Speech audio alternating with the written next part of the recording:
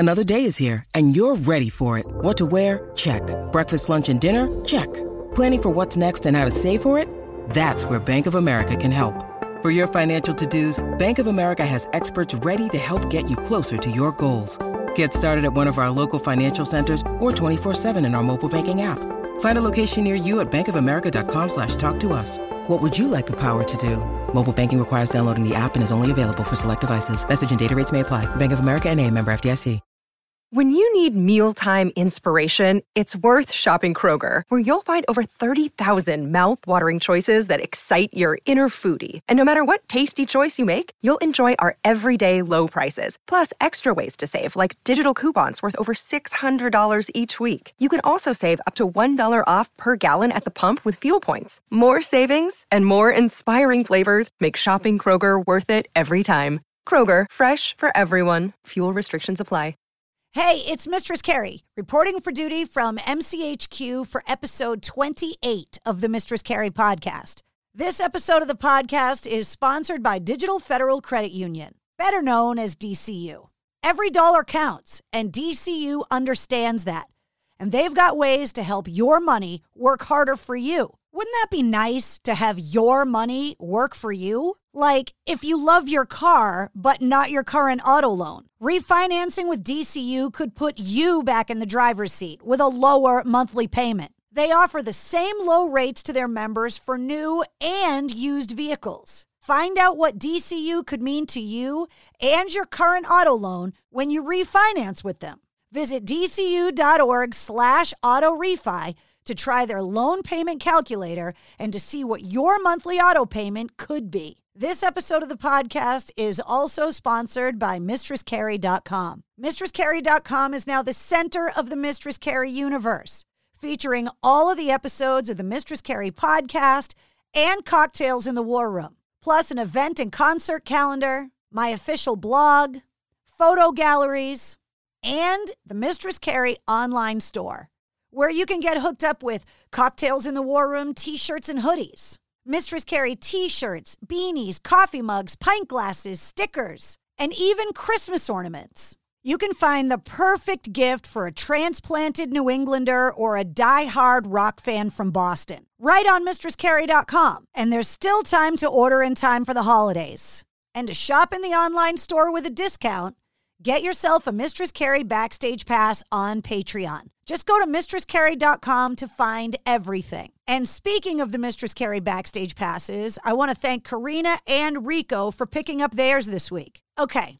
this week we caught up with Wes Scantlin from Puddle of Mudd. The band released their first EP back in 1994, but most people got to know Puddle of Mudd in 2001.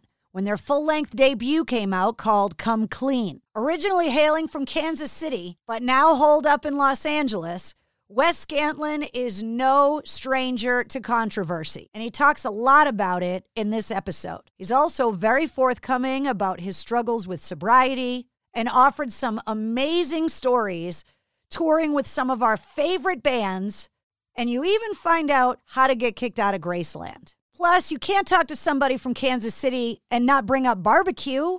2020 was supposed to be a huge year for Puddle of Mudd. In September of 2019, the band released their album Welcome to Galvania, and this year was supposed to be filled with touring on that album.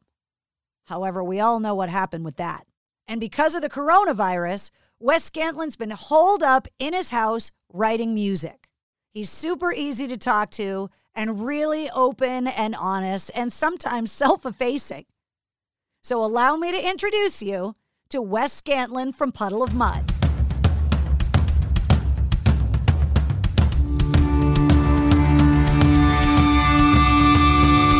Hey, what's up? This is Sully from Godsmack. Strap on those boots, baby, because you are now in the trenches of the War Room with the one and only Mistress Carrie right here on the Mistress Carrie podcast. What's up? This is Joe Rogan, and you're listening to Mistress Carrie. Her hair so lovely, pretty eyes. Hey, this is Brent from Shinedown, and you're listening to Mistress Carrie. Hey, Carrie, go put your bra on, girl. Hey, this is Steven Tyler, and you be listening to the baddest bitch in Boston, Mistress Carrie. What's up? This is Aaron from Stanford. Mustaine, and you're listening to Mistress Carrie. Hi, everybody. This is Dave Grohl from the Foo Fighters, and you're listening to the one, the only Mistress Carrie. Hey, this is David from the band Disturbed, and you're listening to the baddest bitch in Boston, Mistress Carrie. This is Marilyn Manson, and you're listening to the baddest bitch in Boston, Mistress Carrie. Hi, this is Flea from the Red Hot Chili Peppers. You're listening to Mistress Carrie. This is Dennis Leary. You are listening to my favorite, Mistress Carrie. Hey, this is Corey from Stone Sour, and you have the privilege of listening to Mistress Carrie. Oh, God. Oh, yeah. Hello? Yowza. What's going on? Just up and about. Good morning. I guess this is my morning. Would you rather me call you Wes or Wesley? What do you prefer? I really don't care. Actually, you should call me Dorkwad or something. Okay, Dorkwad it is. Okay, good. I'm a little dorky. Geek. I'm a geek. Are you really a geek? Are you that nerdy? I'm like a nerd. I'm a nerd. Tell me like the top nerd thing that you do that qualifies you for that moniker. The nerdiest thing that I do is probably just when I'm writing songs. I got to go through some goofiness to get to some cool parts when I'm writing. And I go up to these little candles that my friend and publicist Barbara Papagiorgi, she sent me, and I'll go up and I'll smell these little awesome candles that she got me for, like, one's for inspiration and one's for positivity, and that's, I guess, kind of goofy and dorky, I guess. I don't know. They say that the sense of smell is very directly tied to memories. Gets into your brain. Yeah. But yeah, she sent me these awesome candles, and my sister sent me some, I got a lot of cool people sending me a lot of cool, like, just little cool things, Did you grow up doing nerdy stuff like comic books and, computer stuff? I mean, now all of that stuff is cool, but back then when we were kids, you got called a nerd for that. We were, me and my next door neighbor was like my best friend way back. We were doing like, he was making like those masks, like Halloween, like masks you put over your head and stuff. He was making like latex masks, like scary Halloween masks. And we were doing like horror movies and stuff. And we did a lot of videotaping. It was kind of like we had our own show. It was almost like Jackass meets Bam, Viva La Bam, we were even like doing skateboarding downtown in Kansas City and videotaping stuff like that when we were like 15, 16.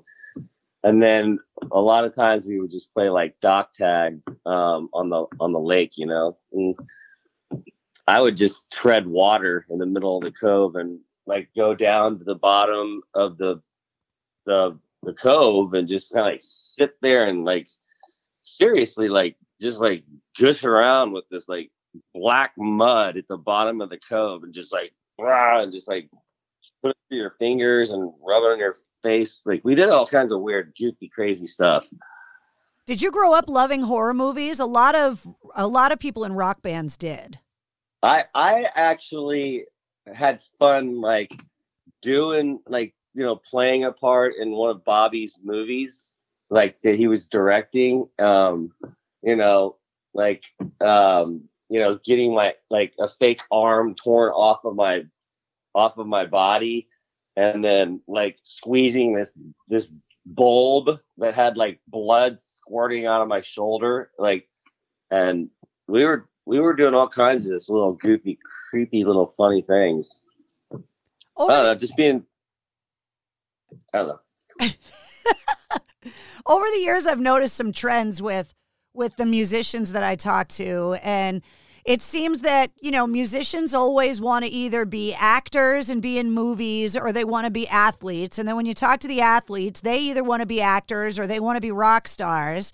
And then the actors always want to be rock stars or they envy the athletes. It's really funny that those three different jobs or different means of expression, I guess, always seem to feed into each other. Yeah. I played soccer my whole life. And, yeah, I mean, dude, I could have actually, seriously, I was going to get signed by a really big European soccer team. But, I picked up the guitar a few years before that, and, I was like, nah, I'd rather do this, because I went to Van Halen 1984 Jump Tour when I was like 12, and I was like, I want to do that, And Eddie Van Halen's gone, but I'll tell you what, he is never going to be forgotten, and I love him and I miss him, and I was super, super bummed out when he passed. And I'm very happy that about a few years ago I quit smoking. So hopefully it doesn't bite me in the butt later. But I'm feeling pretty good these days.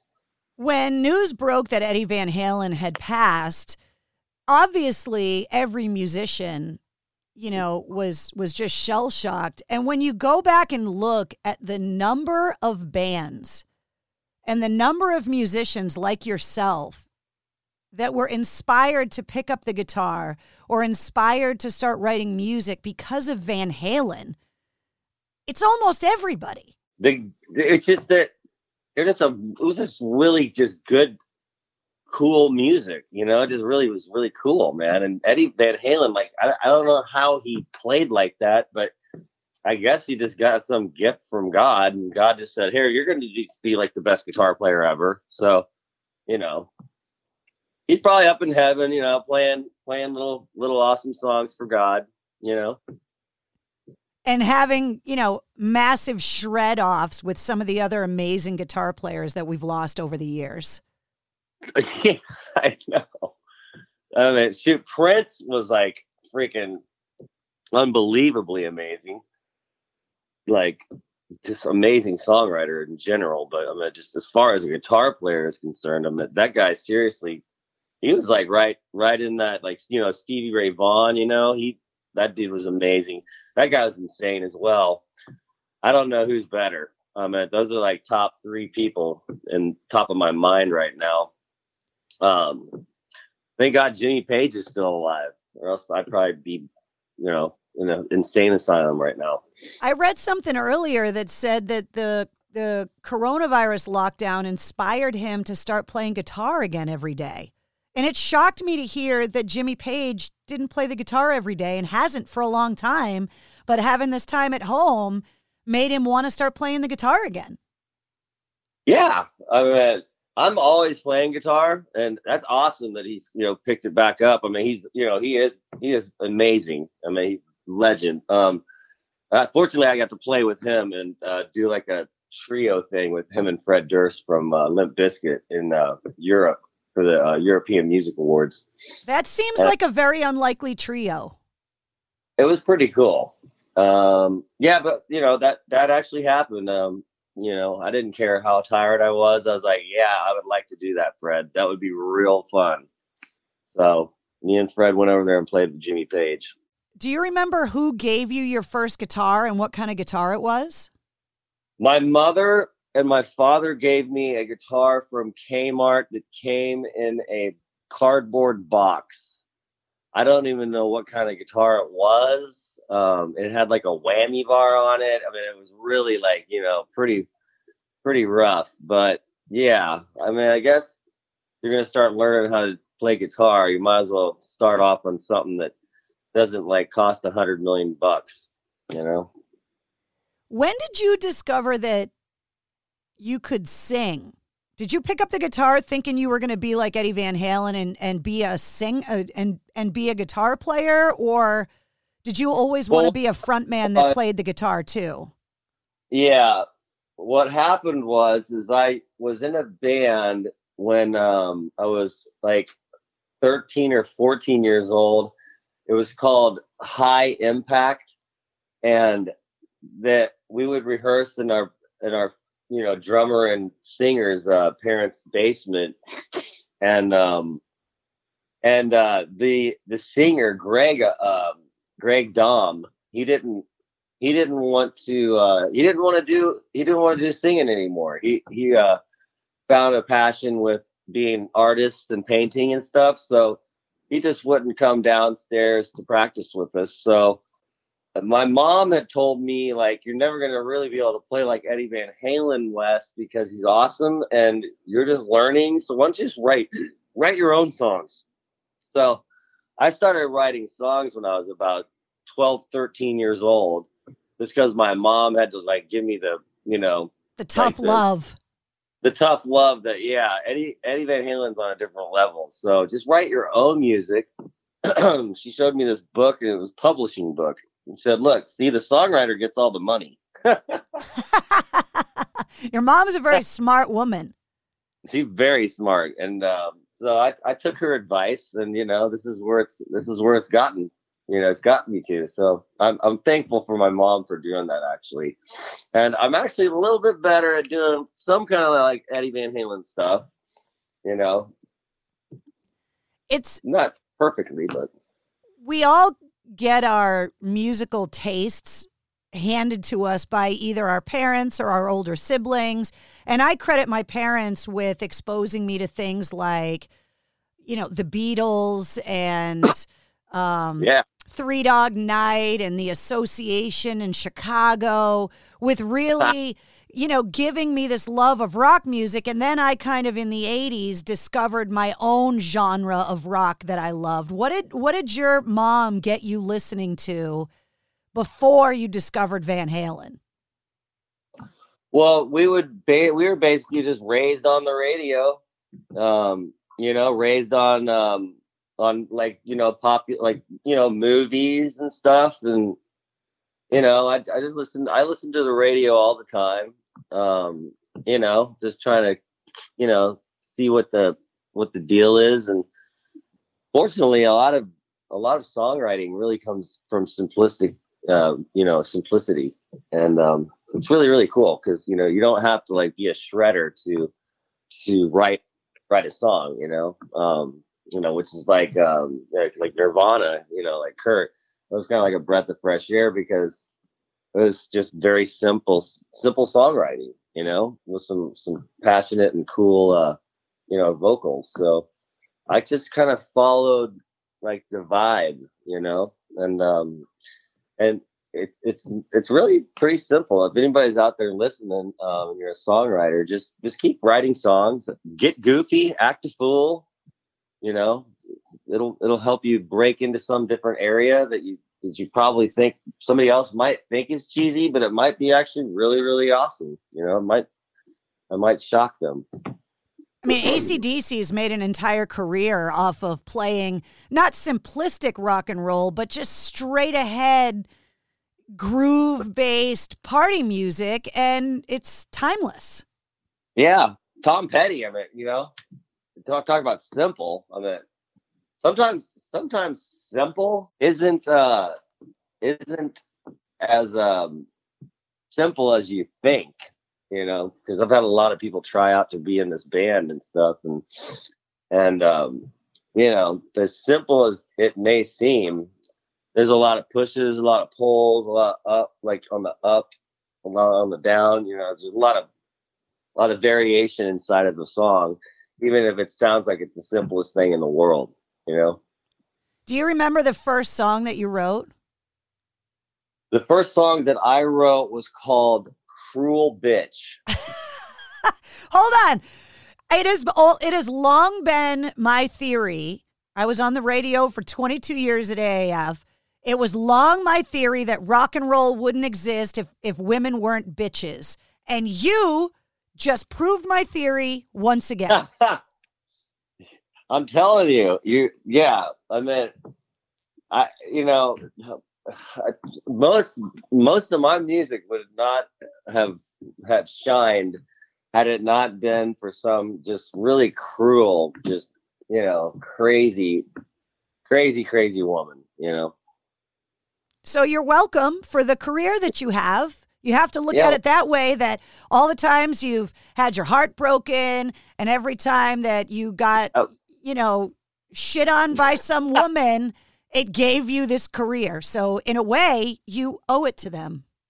Yeah, I'm gonna say thank you very much. Withholding my son for 20 whatever years from me was a little bit much, but yeah, okay. Thank you very much for that. Yeah, I mean it's a working theory I have. It's not perfect. It's just a working theory. I believe that you are actually seriously, completely, totally correct about that. Yeah, we really do owe, like, most songwriters and even women writing about men writing about women, or men drive women crazy. Trust me. I mean, everybody's driving everybody crazy, so I guess we're all just kind of pushing each other to get to a higher level. But it's a painful freaking it's painful, man. I mean, you brought up being a dad and having difficulty with that. All I know is I paid child support my whole time, and I'm clear. I wasn't a deadbeat dad. I was desperately trying to see him as much as I possibly could, and he's alive and well and doing well, and he's a darn good looking little man, I must say. Do things like that work themselves out once your son becomes an adult and can kind of decide on his own what relationships he wants to have? I mean, do you have a relationship with him now? Yes, I do. But I don't pressure him into, having to like feel any guilt or anything like that. I just want him to know I love him. I'm here for him. If he needs anything, I got his back. And, I'll always be here for him. It ain't just 18 years. I mean, it's a lifetime. So I'm happy that, that he's a grown up, healthy little man. And any advice or anything I can help him with educationally or anything, I will do that, just because I love him. So that's about it. You were one of those people that there was a time that going in on the air every day and talking about what was going on in music and in the news. Puddle of Mudd was always such a huge band for WAAF for years and years and years. And it's always been difficult for me when I see members of bands that are so important, not only to the radio station that I worked at, but just to the Boston and New England area in general, having a hard time. And it seemed like there was a good long stretch of time where every time I read about you, it was another difficult situation, another interaction with law enforcement. And it's hard for somebody that loves your music and your fans to see from the outside what's going on. What was it like from your perspective when all of that stuff was going on in your life, knowing that it was all happening and the whole world knew about it? Yeah, that's a weird transition right there. When I first got out here to Los Angeles, when Fred Durst signed me and flew me out here, they had me in a hotel right on Hollywood Boulevard, and just right there by Chinese Man Theater, just tourist central. And I would get up and jog every morning. They put me in a hotel. They gave me an acoustic guitar, and they just said, just write. And write. And when you're done writing, write more. So I did that. I didn't have any friends, and I could go, walk down Hollywood Boulevard, and there'd be like a line out the door to go into some kind of a private, like some odd party or whatever, like a premiere, I went to like Leonardo DiCaprio's like premiere party, and there were all these celebrities, and Fred had given me a business card for for Flawless Records and Interscope Records. So I would just basically go up to the door guy and just hand him the card and say, yeah, I just got signed by Fred Durst from Limp Bizkit. And he just said, like, if I gave you this card, you guys would let me come in and hang out for a minute. And it worked like a charm every time. And, but yeah, nothing makes you more legit than a business card. I could get away with a lot of stuff like at that point, and, nobody knew who the heck I was, but then all of a sudden, bingo, I could not, I couldn't really go anywhere without somebody I don't know, being a jerk and saying some, crazy stuff or something, trying to get me in trouble or something, so heavy is the head that wears the crown, man. It seems to come up a lot. Once WAAF got sold, a 50-year legacy radio station goes off the air, and there's a massive chasm left behind. And since then, doing these interviews on the podcast and really having a chance to have a long conversation with the artists that I always kept in touch with, but in shorter bursts, or we'd see, bands at shows, or, you call into the show for a few minutes. But it's been fascinating for me learning the real stories behind the musicians and the artists that I've always known through the radio station. And one of the trends that I keep noticing in these interviews is the journeys that artists take when they get sober. And that while everyone's journeys are different, there's always a lot of similarities too. And this industry doesn't make it easy. And a lot of the feedback I get from those interviews are people saying, thank you for asking those questions. And especially because there's so much isolation right now that more and more people are trying to cope with it, unfortunately, and addictions are getting worse. So can you talk about your journey of getting sober and what that was like for you? Yeah, I've been going to Alcoholics Anonymous, since I was probably about 12 years old. My dad, way back, had some issues, and then he got sober, and I would take him to AA classes every single day, and I would go to AA with him every single day, and I would go, I'd be there for him at any time that he needed me. Sophie, stop it, man, you little weird monkey. Your dog's name is Sophie? Yeah. So stop barking. I'm trying to talk to this person on the phone here. Okay. So just go over there. Okay. Go over there. She's a good dog. What kind of dog is she? She's a Lhasa Apso. Aww. Yeah, she's doing all right. We got a couple of dogs here, and my best friend and my best friend Hammer, and we are the poster children for isolating of all time.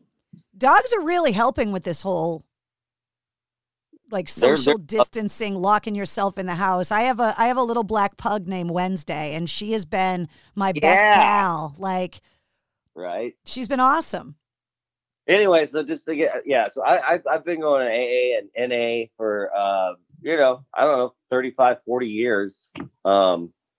So, it sinks in, and after you see so many other people that are really in real bad shape, you kind of go, I don't really want to be like that. I don't want to be in that area, but there's a lot of people that get stuck. And, I guess when you stick a needle in your arm, which I've never, ever done, thank God.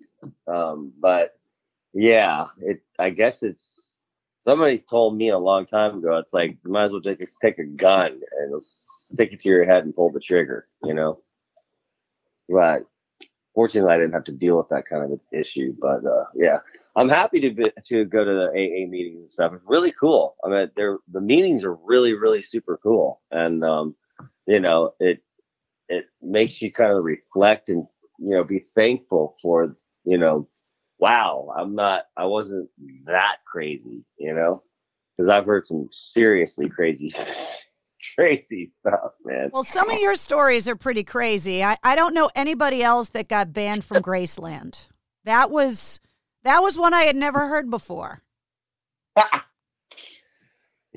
I mean, it was like no big deal, really. I mean, it's a pool,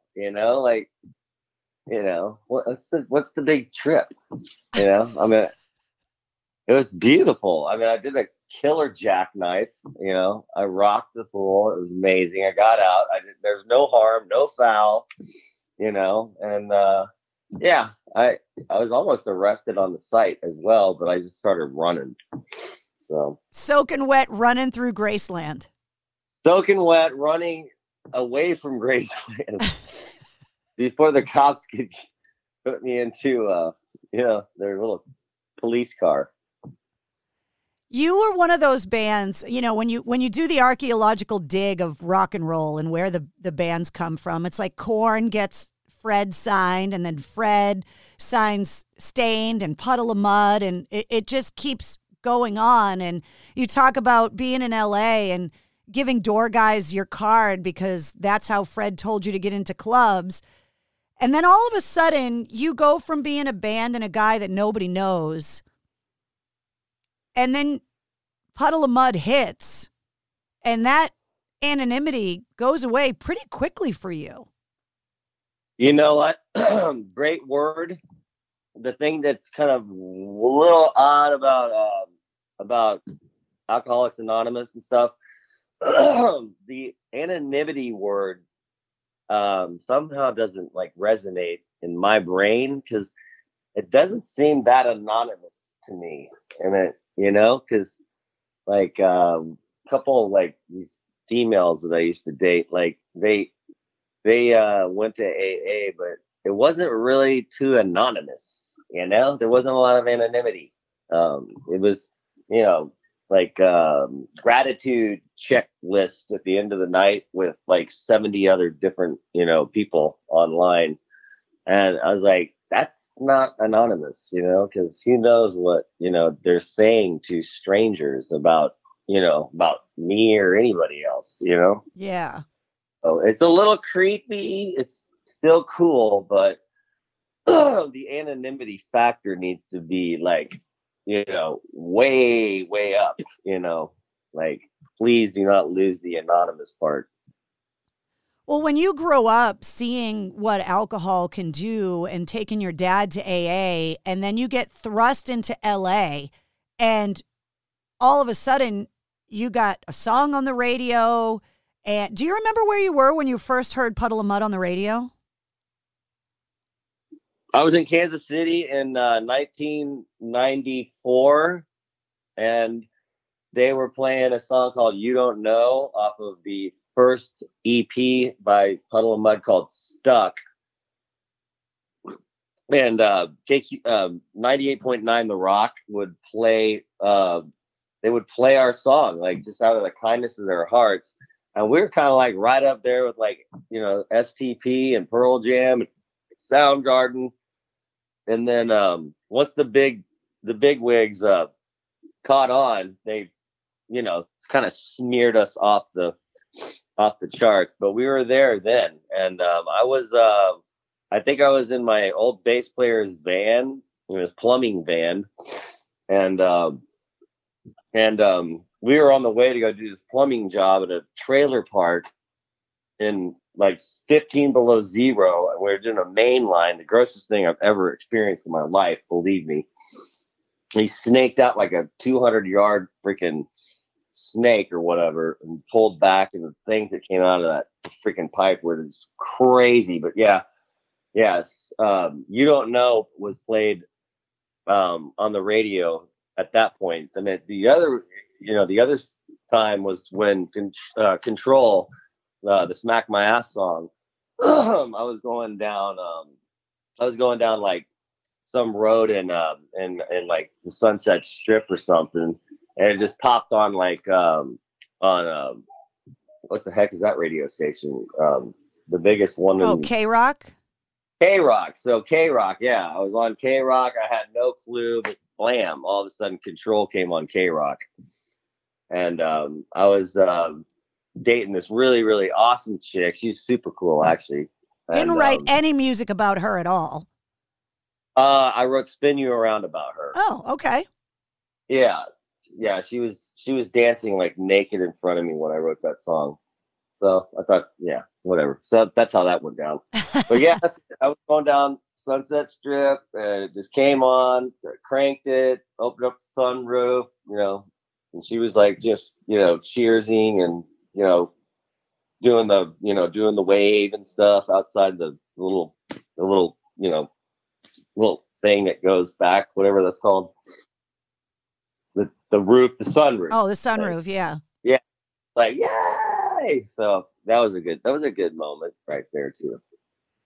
But once that song hit and you're driving down the Sunset Strip with the hot girl that likes to dance naked, everybody else discovered Puddle of Mudd pretty much at the same time. And all of a sudden, you weren't just this awesome band from Kansas City getting played on your local radio station.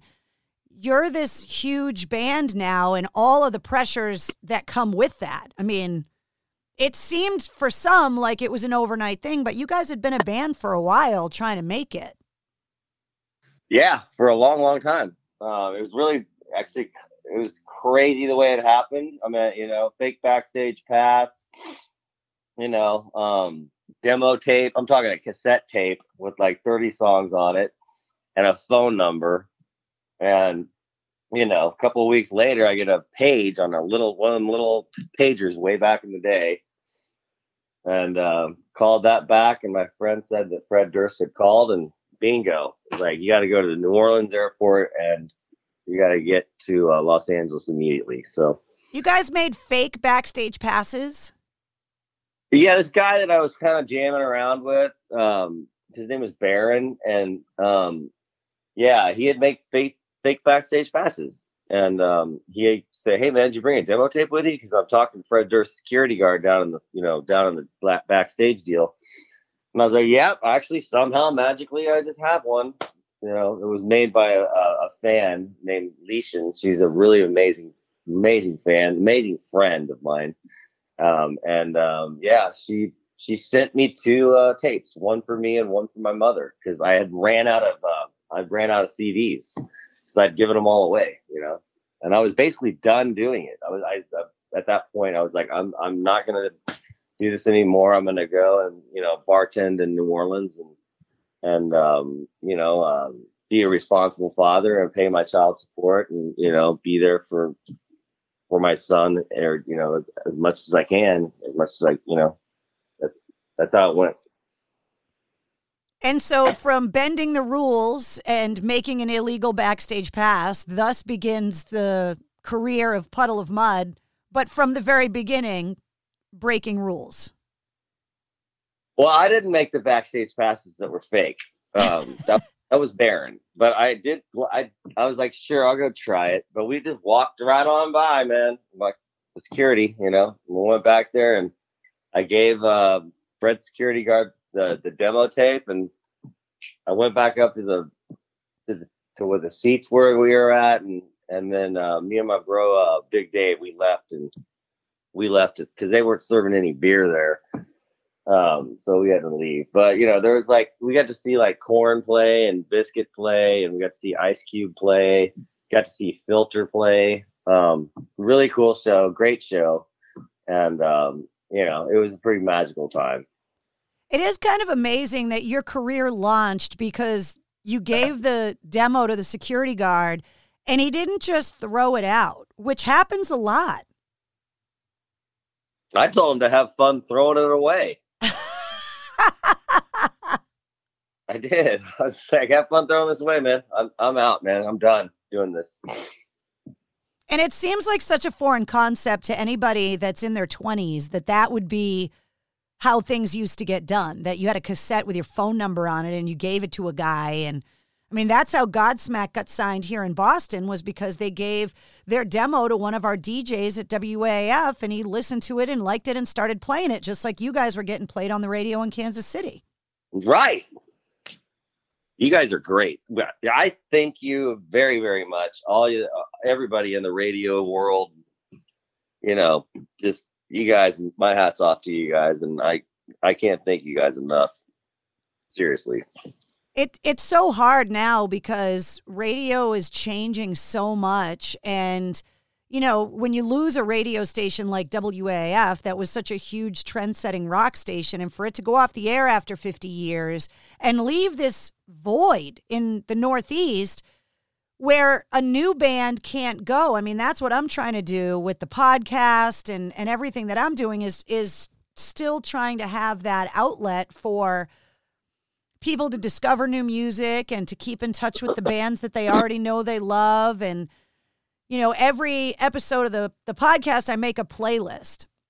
And all the music that we talk about, I always put in a playlist that's linked to the episode so that people can go and it helps them discover new music or maybe songs that they didn't know about before that they hear us talking about. But it's getting harder for bands to have the story that Puddle of Mudd has.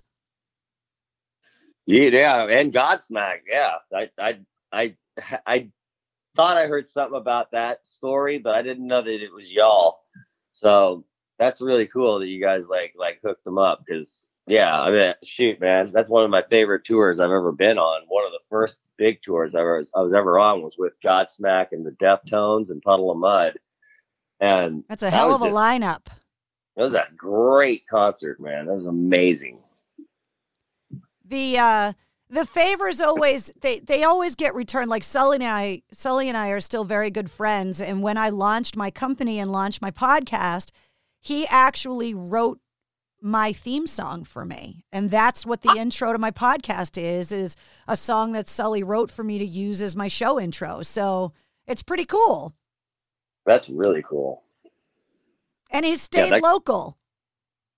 That's awesome. I mean, those guys are just, they're awesome. I mean, they're just awesome. I love them. I love those cats. Did you end up moving to California, or where do you live now? Did you move home? I mean, I have I should have never got married. Just to say, I'll just say that. You and me both, honey. I have no business being married to anybody, believe me, and I understand that. I should have never went against my own rule, but I did. I just got remarried, and I think I got it right the second time, but I think the first time, abysmal failure. So I totally get it. Yeah. So I definitely like LA a lot. I really do. The weather's just freaking impeccable out here. But I do miss the snow. I miss Kansas City, a lot. I wish I actually, if this pandemic thing would just go away, I could just fly home and give my mother and my sister and my dad and my brothers and cousins and stuff, and we could all have a family reunion and not have to worry about nothing. And I think that there is light on the horizon, and there's it seems like there's some light at the end of the tunnel at this point. Well, according to Live Nation, they're expecting concerts to come back to the outdoor amphitheaters next summer, according to an article I read this week. Well, awesome. Good. So we'll see. We shall see. But I hope that happens, But you ended up going out to LA and never going back home. I was just curious if you went back to Kansas City. Yeah, of course I do. I go back when I can. But yeah, it's like when you get slapped on a bunch of tours for 15, 20 years, there is no real home except for wherever you lay your head. Sometimes it might be a bunk on the tour bus. Sometimes it might be a hotel room. Sometimes it might just be sitting in a car, or, a seat in a car, just sitting straight up. But yeah, it's like I really haven't really lived anywhere until this whole pandemic thing happened. So I've kind of lived here for the last 8 months in complete isolation, really. What have you started doing besides playing with the dogs and playing guitar every day, what have you started doing? Have you learned a new skill or discovered a new hobby that you just didn't know that you wanted to have until you got locked in the house because of the COVID? Well, I'm just, like you said, like Jimmy Page picked his guitar up again and started like writing. I mean, I basically did the same thing he did. I'm just like, yeah, man, like, cool. I can actually sit down, chill, and write, Heck, I should probably give him a call, man. I'll write a song with him. Tell him I said hi. Yeah, I might try and see if I can do that. Do some kind of like, do a little co-jam with Jimmy Page. That'd be cool. Yeah. That's a hell of a way to spend some time while you're locked in isolation during a global pandemic. Yeah. It's like, hey, man, you're isolated. I'm isolated. Let's write a song together, man. But have you discovered a love of cooking or... I know, like, I read that Keith Richards has been gardening. I mean, just kind of random things. I wonder what he's gardening. It is Keith Richards, so who knows? It could be a lot of stuff. Yeah, just been trying to just lay low, just fly low, lay low, stay low, be cool, be chill, don't get into no trouble. And, I'm happy just to be actually a songwriter, being able to write songs whenever I freaking want to do it, Yeah, it's been a very strange thing, and it's been very individual for people on how they're managing this time. Like for me, I think anybody in the entertainment business, you're on the go, like you said, living out of a tour bus, just go, go, go, go, go. And what's weird for me is that the radio station got sold a few weeks before the lockdowns really started. So wow. I've had to, in this downtime since March, start a company, build a studio, get all my own graphics done, build my own website, launch the podcast, because I don't have a normal to go back to when the world opens back up again, because that got taken away at the end of February when AAF went off the air. Wow. So it's like, I don't know what the world is going to be like when we can all leave the house again, because the radio station that I spent 29 years at doesn't exist anymore. That is insane. Yeah, it's been really weird. It's been good. Hey, I'm clapping for you. I mean, way to go, girl. Way to go. Thank you. It's what I love to do. It's like I love music, but I don't have any musical ability, but I love the community, and I love, going to shows, and I just love the lifestyle of it, and I love talking to people. And now to have a new way of doing it, and for it to be all of my own control, which is really weird, not to quote a song title for you, but like when you're in control of your own destiny for the first time in your life, it's kind of, it's scary as fuck, but it's also really exciting. Yeah, I'm super proud of you. Wow. Perseverance, girl. You got it. But it's been interesting, to go back to the nerdy stuff. Like I've had to learn how to build a website and how to be my own IT person. These were all things that before the pandemic, I had no idea what the hell I was talking about. You know what? Nerds are cool. Yeah, and we all owe everything to them, so.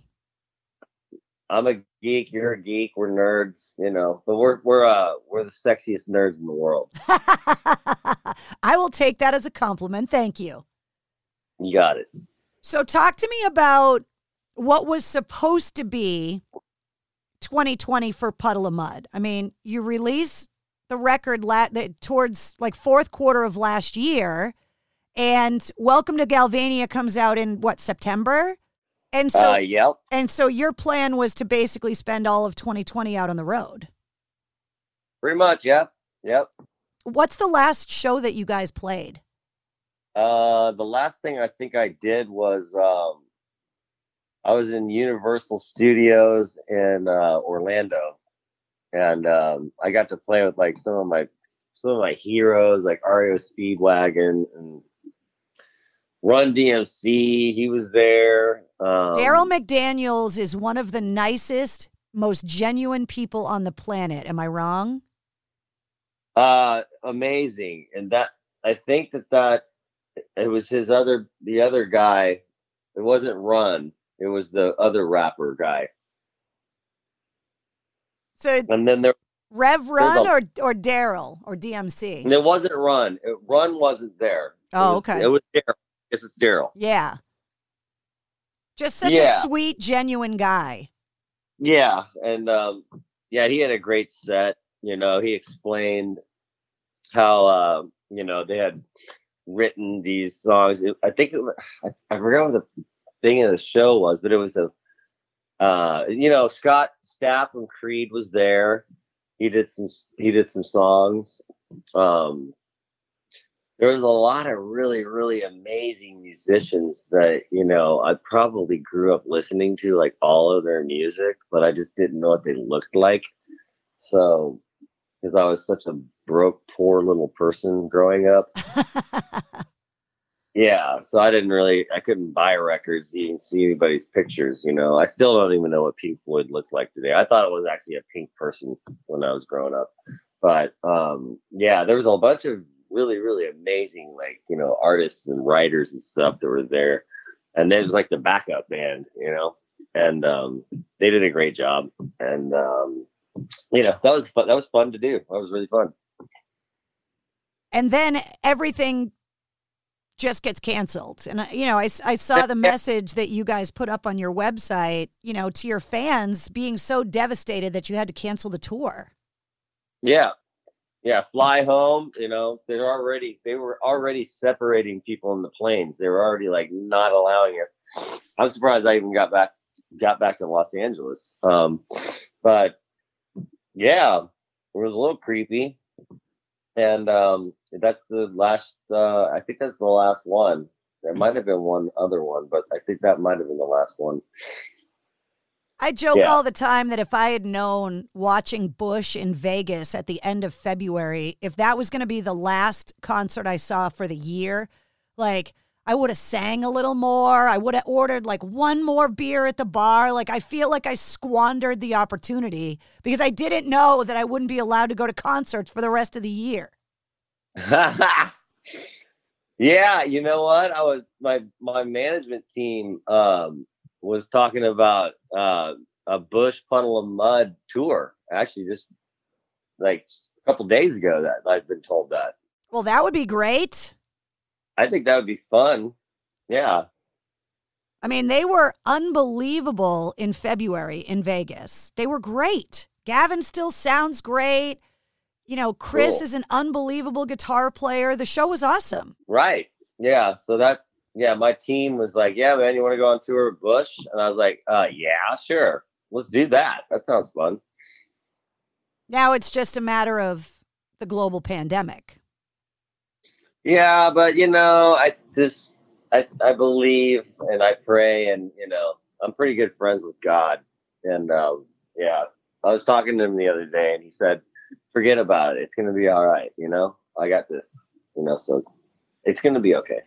Is that spirituality something that you've discovered later in life, or did you always grow up that way? I've always just believed in one God, that's the way I roll. I'm just like, God is God. I'm not sure about all these other stories, but I pray to God. That's who I pray to. And a lot of people that overcome a lot of the stuff that you've overcome, and obviously you talking about what it was like with your dad when you were a kid, people talk about how helpful that spirituality is and that belief of something else in that journey of sobriety. Yeah, you know what? My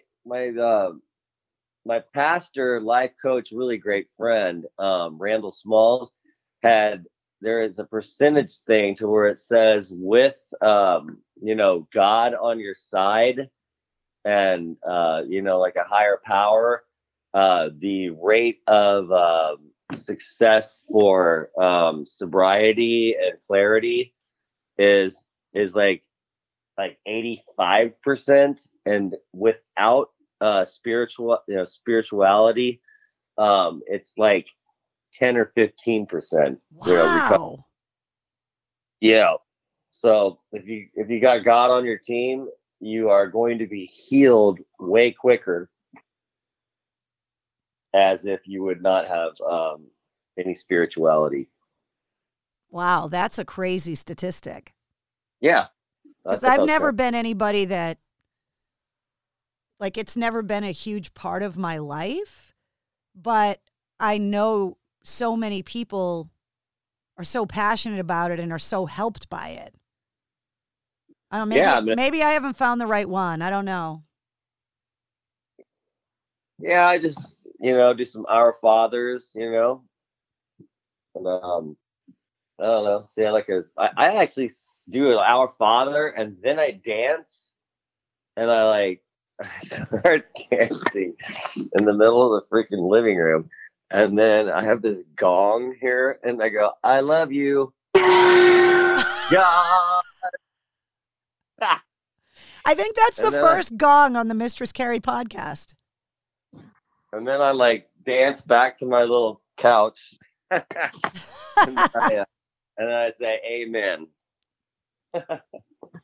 I do that every day. Well, I think anything that involves a gong is instantly better. No, of course. Yeah, he is real, believe me. No, I mean a gong, not God. Oh, the gong? The gong. Yeah. If you add a gong to anything, and it's instantly better. Oh, it's really a gong. Can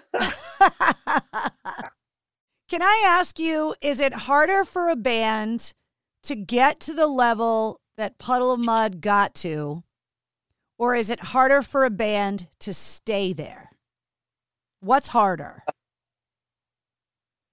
Sheesh, man. Oh, I mean, that's, double-edged sword. It's difficult to get this.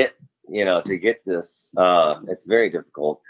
And to stay, you just got to keep writing, just don't don't hedge all your bets on just, one jam, try to break through with more, so fortunately I can say that I'm not a one-hit wonder, which is kind of cool. Yeah. I mean, you definitely have a track record of successful songwriting, but I would think that the pressure mounts. The more success you get, the harder it feels to maintain it. Yeah, a lot of record executives. I mean, throughout these years, a lot of times, it's like I didn't really want to hear them say it, but they always say it, and they say, "Keep writing, keep writing, keep writing, keep writing." Keep writing. It's like, yeah, that was good. That was great. That's awesome. Keep writing. How do you stay motivated to keep, like I told you, I don't have musical ability. I've never had the ability to write songs or to play an instrument, and I've tried. And I know what a personal thing it is that you pour your emotions and your life experience into this song, and you deliver it to those executives, and you think it's perfect, and they say, "Keep writing." What does that feel like? It's a challenge. It's very challenging, and I'm up for a challenge, and shoot, man, had that not been said, over the course of my life, I might have just been happy with just one big hit, but I was like, I was like, okay, cool. I'll keep writing. I really enjoy writing anyway to begin with. So, it's what I've been doing for a while, and I love it. And so it's kind of like, yeah, here, go, keep going, man. Keep going. I don't know. It's kind of like a coach or something, telling you you can do better, and you can play better, So it's cool. It's totally cool. And,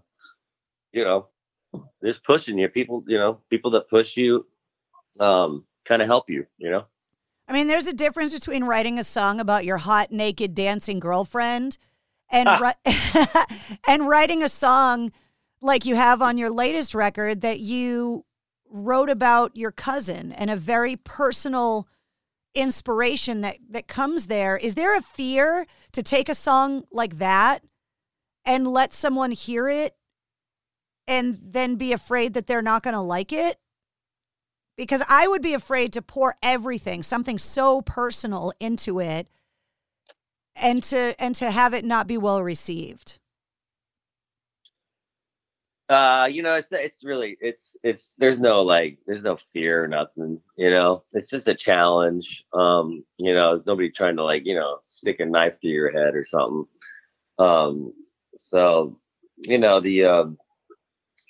It's encouragement at the same time. It's constructive criticism. It's encouragement. It's like, that's really awesome. Keep doing that. It's like a really great coach, Do you mind talking about that, about Go to Hell? Do you mind talking about the inspiration for that song? Well, I was in Malibu, California, and my old personal assistant, Jose, I was going through a little breakup and I was a little heartbroken. So I went to Malibu, and John Denver's widow, she let me stay in the studio, in John Denver's studio. So for free. And she'd cook me dinner and everything every night. It was amazing. And I just sat there and wrote songs, and I wrote Going to Hell there. And I wrote Going to Hell in John Denver's studio in Malibu, California. And I don't know, it was just a vibe, and I just kind of chewed on the vibe, and that song came out. It's pretty. Really love that song, actually. It's pretty badass. And you wrote it for your cousin that, you talk about this personal inspiration. I mean, we joke about, the inspiration of women being bitches, but then you take something, that means so much, and losing a cousin that you love, and you pour that into that song. Does that make it harder to play the song live? Not that you've had the opportunity to this year, but to relive that, do you have to go back to that place that you were at to write it in order to be able to perform it? Well, the thing about singing, I don't know what the deal is, but when you're if you start crying, your voice really like I don't know what happens, but your voice just goes into the burner, and so the less you cry, the better you're going to sing. But if you're sitting there bawling your brains out, you're not going to be singing great. In my case, I'm not sure about other singers, but yeah. And I dearly miss him. I know I'll see him in heaven, and he's with me all the time. And it sucks, but I think I've written 2 songs about him at this point. The other one was called Better Place. Yeah, so it's good, man. It's okay. I love him forever, and I'll see him later. It's something when you're looking at the careers of artists that you lose, somebody like a Chester Bennington or a Chris Cornell are obvious recent examples. Some people are so shocked at the loss, but the conversations that I've had with people, it's like when you look back at the lyrical content of those songs, everything that they were feeling was all spelled out right there. And we were kind of on the receiving end of it as a form of entertainment, which is kind of weird in a way. Yeah. When you really think about it, it's a very weird thing that someone's pain and their anguish and all of these things get turned into this amazing art form, this beautiful music that we then consume, but we're really consuming people's hardest times and their demons, basically. And it's all there. And it's like right in front of you. It's like they're talking about it like blatantly, you know? Is it cathartic? Is it part of the healing process to be able to write about difficult things? Because sure. Because it feels weird when you really sit down and think about it from my perspective, that it's like, oh, I really love that song. Oh, well, it's about this horrible, tragic, terrible moment in my life. And then it's like, oh, well, I love that song, but I feel really bad that you had to go through that shit to write it. Yeah. They ran into the wrong women, obviously. Well, obviously you all have. Yeah, and you've ran into the wrong men or women. Yeah, with men, but yeah. Either way. Yeah, it's vice versa. I just don't have any awesome songs to show for it. I'm sure you could probably come up with a few. So what is the plan for Puddle of Mudd moving forward? I mean, you have not been able to tour with the record. And so are you guys going to go out on the road as soon as you can, or are you going to start trying to turn all of this writing that you've been doing in your downtime into a new record and doing that? Yeah, I mean, I was in the studio last night for like 3 or 4 hours. Fortunately, it was like right down the street. I mean, it's like a block and a half away from here, which is amazing. And yeah, the artists that have performed and did their thing in that studio, it's just freaking wall full of just like platinum records. It was amazing. And I was like, oh, okay, this is a block and a half away. Okay, I'm just gonna record here for a while. You know, it's so close. You know, I could walk there. For me, for years, I went to a radio station, right, to go to work, and I went into that studio, and that's what I did, and the studio was awesome. For me, now I built my own studio. I call it MCHQ, and I have my own studio, and I can make it look the way I want, and it sounds great. Can you talk to me about the importance of the vibe of a studio and some of the places that you've recorded that helped create the sound of the music that we've heard? Like, how important is that location? Because the music wouldn't sound the same if you just had a studio at home and just decided to do it that way, right? Does it affect it? It's brilliant to work with an amazing producer and an amazing engineer / really amazing song guy, like a song girl, whoever. It's just, yeah, it's lovely to work with other people that are super brilliant and super amazingly talented, you know, which I've had the cream of the crop for a long, long time, you know, so I'm blessed with that. Before I let you go, one of the questions that I always try to ask everybody is, you know, musicians are some of the most well-traveled people I know.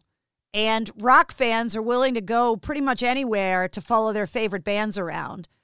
So if someone is listening to this that's never been to Kansas City where you grew up, and they go there, talk about the food or the cool places to hang out. Where would you send people to your hometown that have never been there before? Well, you know, I love Kansas City Masterpiece Barbecue. And that's my favorite barbecue spot. It's in the plaza downtown. It's really cool. There's like a cool little river. You know, maybe check out Chiefs. Kansas City Chiefs. You can go by Arrowhead Stadium and check out a football game or a baseball game with the Royals. You know, I mean, there's a lot of other barbecue spots too. What is it about Kansas City barbecue? Because it's obviously famous for it, but what makes it so good? Maybe love and hope. You know, it's like there's a lot of barbecue spots. I mean, Rosedale barbecue is pretty darn good too. Arthur Bryant's, I think every president has gone by there. I don't know. I mean, you know, it's just a vibe, and you know, it's KC, and you know, it's an incredible town. I love it. Shoot, man. I wish I was there right now, actually. But yeah, for Kansas City, just, you know, enjoy yourself, eat some good food, you know, relax, chill, kick back, and you know, no harm, no foul. You know, everybody's gonna be all right. Do you have any memories of being in Boston? Food memories, venue memories, show memories that you want to talk about? In Boston, yeah, I think we played like across the street from Fenway. Yeah, right? Lansdowne Street is where all the clubs are. Yeah. Yeah, there's like a House of Blues or something right over there across the road. Yep. Yeah. Did you get to go inside Fenway? Is it where the green wall is? Yeah, the monster. Yeah. The green wall. Yeah. Okay. Yeah, that was like really, really cool. Yeah, that was cool. We got to sit right there on the green wall, and yeah, that's pretty freaking rad, man. That's crazy. That's a big wall. I mean, how the hell are you supposed to freaking hit a baseball over that thing, man? Really? Well, that's. I mean, that was the intimidation factor of putting it there. You know. That should be illegal, in my opinion. I was like, what? It's like 900 feet tall, man. How the hell are you supposed to hit all over that thing? Hey, Big Papi never had a problem hitting over that wall. Okay, well, I'm just saying, like, any little white butt, like, yeah, I'll try to, yeah, you know, that's, yeah, I'd have to train for that, but, anyway, yeah, that was fun, and we got to play, that, I think it was a House of Blues, or Hard Rock, maybe, I don't know. Yeah, it's the House of Blues. I mean, there have been, those clubs have changed names a bunch of times, but when the House of Blues went in there, they really built a nice sounding room. I mean, that room is really nice. Well, I was sitting in the bar, you know, getting a cocktail, and my old guitar player, Paul Phillips, had come up to me, and he was hanging out with the singer for Shinedown. God bless those guys; they're great. Oh, amazing guys, amazing. Yeah, they brought. And Paul started peeing on my foot, and so, you know, being the road dogs that we are, you know, I didn't really even bat an eye, but the bartender is like, you know, that guy's pissing on your foot, Wes. I'm like, oh yeah, it's okay. He's my guitar player. It's cool. Don't worry about it. You know. Is that the only time your guitar player peed on your foot, or is that the memory of Boston you have? Because it only happened the one time. Oh, no.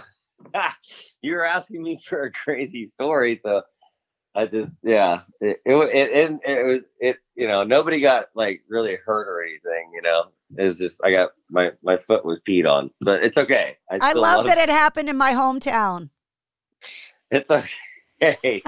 We all got kicked out, and, you know, and there was some name things going around, and I was kind of like, we got to get the heck out of here, dude. Like, you are insane. Please lay off the Kettle One. Well, getting banned in Boston is something that, you know, there's a certain badge of honor. Ask Fred Durst. He knows. I bet. Okay, he might have me beat. That was back when they did that concert. They just showed up on the rooftop of an auto body place right around the corner from Fenway. And cool. and they told us where the location was, and we gave it out on the radio. And within 10 minutes, 5,000 people were just running down the street watching Limp Bizkit on the rooftop of a building. And they got kicked out of Boston for like 10 years, I think, because of that. That is freaking awesome. Oh, it was hilarious. It's the first time I was ever interviewed on MTV. Was because I was there. It was hilarious. Thank you for that info. All right. You're making me feel like a little bit better these days. That was a good day. That was a lot of fun. Well, you throw some people from Jacksonville in the mix, and, you know, you never know what's going to fly, you know? People from Jacksonville are their own breed. I know, man. They're little surfer people, man. Don't get on their wave. I mean, they will bash you, and until you're blue in the head. Well, Wes, I am so grateful for your time. Thank you so much for hanging out with me today. Well, thank you too. Thank you very, very much. I look forward to getting you guys back out on the road, and I look forward to hearing that collaboration with Jimmy Page. Let me know if that's going to happen. I'm interested. I'm actually seriously going to pursue that, actually. Well, if it ever comes to fruition, the idea came on my show, so you have to call me back and tell me that it's happening. I want to hear the song first. Okay. All right, I will. Deal. Done deal. Thanks, Wes. Have a great day. Stay healthy, obviously, and hopefully, we'll see Puddle of Mud on the road next summer when these amphitheaters open back up. Right on, girl. All right, we'll talk to you soon. Sweet. Bye-bye. There he is, the one and only Wes Scantlin from Puddle of Mud, or I'm supposed to call him Dork. So Dork from Puddle of Mud. In the show notes of this podcast, there is the corresponding playlist with all the music that we talked about, and there's also a link to the lyric video for the song that we talked about called Go to Hell, which is off of their latest album, Welcome to Galvania, that came out in September. I want to thank Digital Federal Credit Union at dcu.org for sponsoring this week's podcast, and also MistressCarrie.com, where you can go and get all the podcast episodes, all the episodes of Cocktails in the War Room, and do some shopping in the Mistress Carrie online store. Plus, all the links to my social media accounts and all of the links to Puddle of Mud's accounts are there as well. Don't forget to hit subscribe so you don't miss anything. New full-length episodes of the Mistress Carrie podcast come out every Wednesday, and every Monday through Friday, you get a situation report, which is all of your music news, rock headlines, and industry info in less than 5 minutes. And you can always join me every Tuesday night live at 8:30 on my Facebook page for Cocktails in the War Room.